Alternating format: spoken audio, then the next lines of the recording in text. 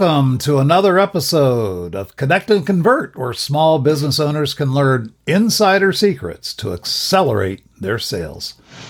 Hi, I'm Dennis Collins, and I'm joined by my partner today. Say hi. Hi, I'm Leah Bumphrey. Hi, Leah. Good to have you back. Thank you. Today, we're going to talk about curiosity. Curiosity. The salesperson's secret to success. So, Leah, what makes you curious? Are you a curious person by nature? I am. I actually started my work career as working in the newsroom as a reporter. And that requires a lot of curiosity. You've got to really want to know. You've got to be able to ask questions. And it has to be because there needs to be a genuineness. And it's no different than in sales. If you really want to know about your client's business, what makes them successful, what's going on, what's possible, and even if it has nothing to do with work, if you are just a curious person, life is just more interesting. Isn't it, though? Well, I got to tell you, a little insight into my upbringing, my family, my early family life. Curiosity in my family, too much curiosity, no bueno, no good, not Really? allowed. That's not polite, son. You don't ask those questions. That's none of your business, son. Don't ask about that. That's private. That's creepy, nosy. And then there was always that, I never understood this. Curiosity killed the cat? I don't know. What does that mean? That's kind of, I have no idea. But anyway, children have a natural curiosity, and it's not malicious and it's not self-serving. They just want to know. I remember, you'll get a kick out of this. I remember sitting on my Uncle Bill's lap, and I had heard that he was rich. I'd heard this somewhere in conversation somewhere. So I wanted to see his wallet. Uncle Bill, show me your wallet. How much money is in your wallet? Because for a kid who's 4 or 5, what does that mean, right?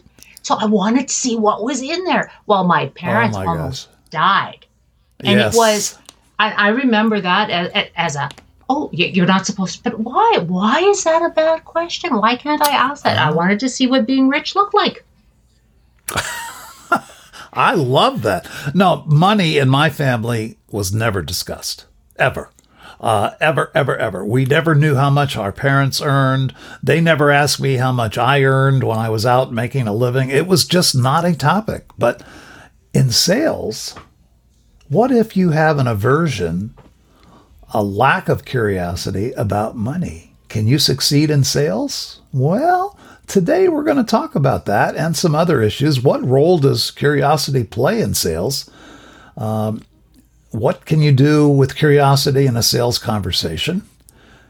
Can you be too curious? Is it possible to get a little creepy curious? So stay tuned, because we will reveal today what does science tell us is one of the most reliable predictors of sales success. We've got that for you. We'll cover this and more, but first, stay tuned. Also, we have for the entire episode, because we're going to have our questions. You ask and we answer. We're going to have our breakthrough challenge. We are going to challenge you with the possibility of earning a free seat to a Wizard Academy future class. And we'll talk about how this stuff actually works in real life examples of what we talk about. So, but first, let's talk about Wizard Academy. I was there not long ago. It just is so invigorating walking the campus. Everything on the campus, Leah, is symbolic of something. Everything has a meaning. And then you go to class and your brain explodes in a good way. I'm sure you've had that same experience. Absolutely. I don't think you can walk through the academy without being curious. What does that mean? How come? Why? Roy Williams, one of the questions that he advises to ask children, we're back to kids and curiosity, is not what do you want to do when you grow up, but ask kids what they're curious about, because that will give you insights into how you can help them. Kids, business, the academy, it all comes together. wizardacademy.org. Do yourself a favor. Check it out. Look at the list of classes for 2024 and sign up. You'll be glad you did. Hope to see you there. So, Leah, let me ask you, have you ever heard the expression, play like you're the dumbest person in the room? Have you ever heard that? I have. How do you feel about that? Well, it goes against everything we believe, because I want you to think I'm pretty smart, Dennis. I don't want to sit there and have you wonder what the heck's with the gal in the corner. I, for one, do not like to play the dumbest person in the room. Maybe it's our social style types. We need to be dominant. We need to be in control. I hate it. But guess what? What if you act like you're the smartest person in the room? What happens? What happens? And that's how you alienate people. That's how you start talking down to people. That's how you start telling them. That's how you stop being curious, because you already know everything. So it's all about defining terms. What does it mean to be the dumbest person in the room? What does that actually mean? Yeah. It just means ask questions. But, the funny part is you're not the dumbest person in the room. The key word there is you pretend to be or play as if you are the dumbest person in the room. Okay? You've heard this before, learner's mindset. What does that mean to you, Leah? Learner's mindset. I've also heard it expressed as being in humble student mode. Yes, that's another good one. What can you learn? You're not poking somebody to show them how stupid they are. You're actually tapping into them to find out how can you make me better? What should I know about this situation? That's a great way of saying it. Yeah, I've always heard it as learner's mindset. What is the learner's mindset is I don't know. You know things that I don't know, and I'm going to ask you the right questions to unlock that. I'm going to unlock your knowledge, what you know. How does that help in sales? The more you know, the more you know how to help, right? Yeah. If you go into a sales conversation and assume that you know everything the client's going to say, well, I know what you're going to say. I've been through this 100 times, and you don't ask the right questions. You don't listen. You have, I'm the smartest guy in the room mindset, which you probably are smarter than them in your chosen field. What does that get you? That gets you a no sale. No sale. Curiosity, on the other hand, proper curiosity, proper amounts of curiosity gets you a sale. Okay? So let's talk about what does this look like in real life? Okay, Leah, so why don't you think of a brush off or a stall or objection? Just throw one out to me, something that a salesperson might hear today when they're out there doing sales. You know what? Our budget is just tapped out in that area. We're going to be sitting down. We're going to be talking about it, but maybe next fiscal we'll be able to sit down and talk about things. I got that, Leah. I totally understand. This is a tough time of the year. It's tough to understand how business is going to go. Most of my clients feel the same way. But could I ask, can you tell me a little bit more? I want to learn a little bit more about what you just said. Well, we have a process that we have to follow, and we don't want to have just making decisions here, and here, and here. But we sit down, we talk with all the decision makers at once, see what the priorities are, and then we decide from there where we're going to put our money. Got it. That's a smart process. Most of my successful clients do the same thing. I'm curious, though, what options do we have? With that in mind, knowing your process, what would be the best way to work with you? Well, I'll give you a shout when we're ready. I will give you a call, and when we're ready, we'll set up some time. Okay, that's great. I really appreciate that. Can you give me an idea of time frame? What is your level of urgency? How quickly do you want to move? I'd like to understand your urgency. Well, really not feeling urgent at all. We're pretty happy with the solutions we have in place right now, Dennis. Once we have, if there's a bit of a slush fund, if we have some other opportunities there, then we'll look at expanding what we're doing. So maybe, next quarter, give me till then to give you a holler, and we'll go from there. I'll be happy to call you next quarter. Just one quick follow-up question. You mentioned you were pretty happy with the solutions that you already have. Okay. Help me understand. Can I get some more insight on that? Well, I have, my team of people, and I haven't had any complaints, Dennis. So as long as I'm not having complaints, I'm happy. That's got to mean they're happy, right? Yep, I understand. We don't like complaints, and happy is good. Let me ask you this. Let me follow up with this. How could it possibly be better? What could be better? Well, it can always be better, Dennis. You know what it's like these days. I'm sure we're not the first people. I'm not the first one to tell you that it's a struggle to find the right people, to keep the right people. We want to make sure. That's all. It's all. We're a customer-driven organization. If we do not have people contacting us, then it doesn't matter who I have. I can't help them. But if they contact us and I don't have somebody, what am I going to do? Yep. Big issue. I hear it all the time. That's one of the reasons we're talking. I believe I can help. How can we help you unravel this puzzling situation? How can we help? Well, when we get our information, as I say, then we'll sit down. I honestly, Dennis, I don't have a good feel for what it is that you're even offering.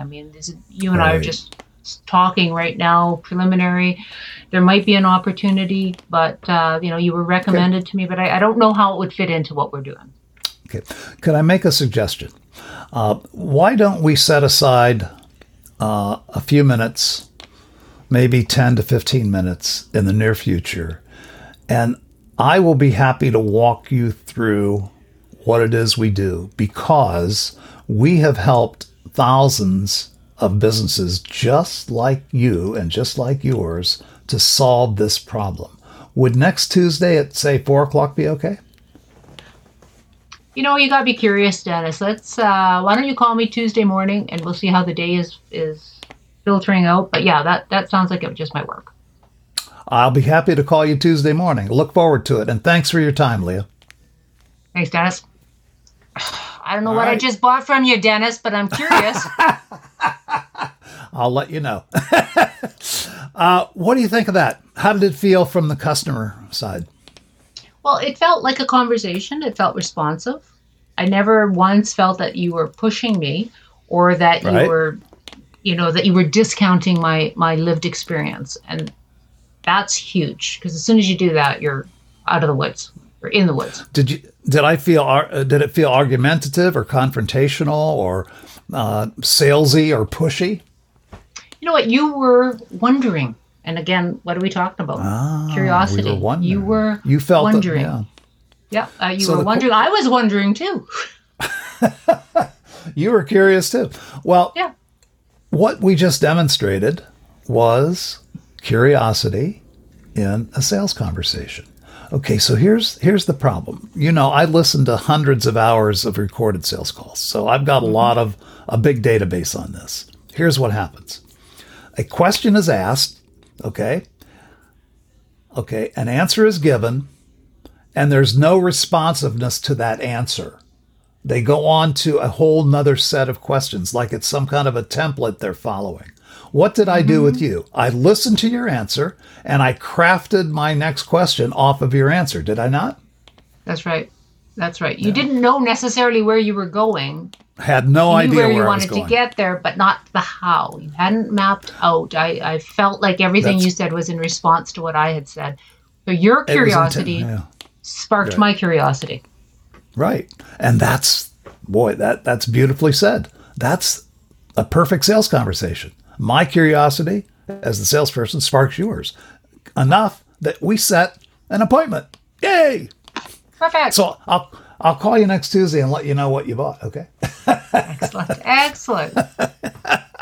Okay, and now, as promised, what does science tell us about sales success? A lot of stuff, but regards curiosity.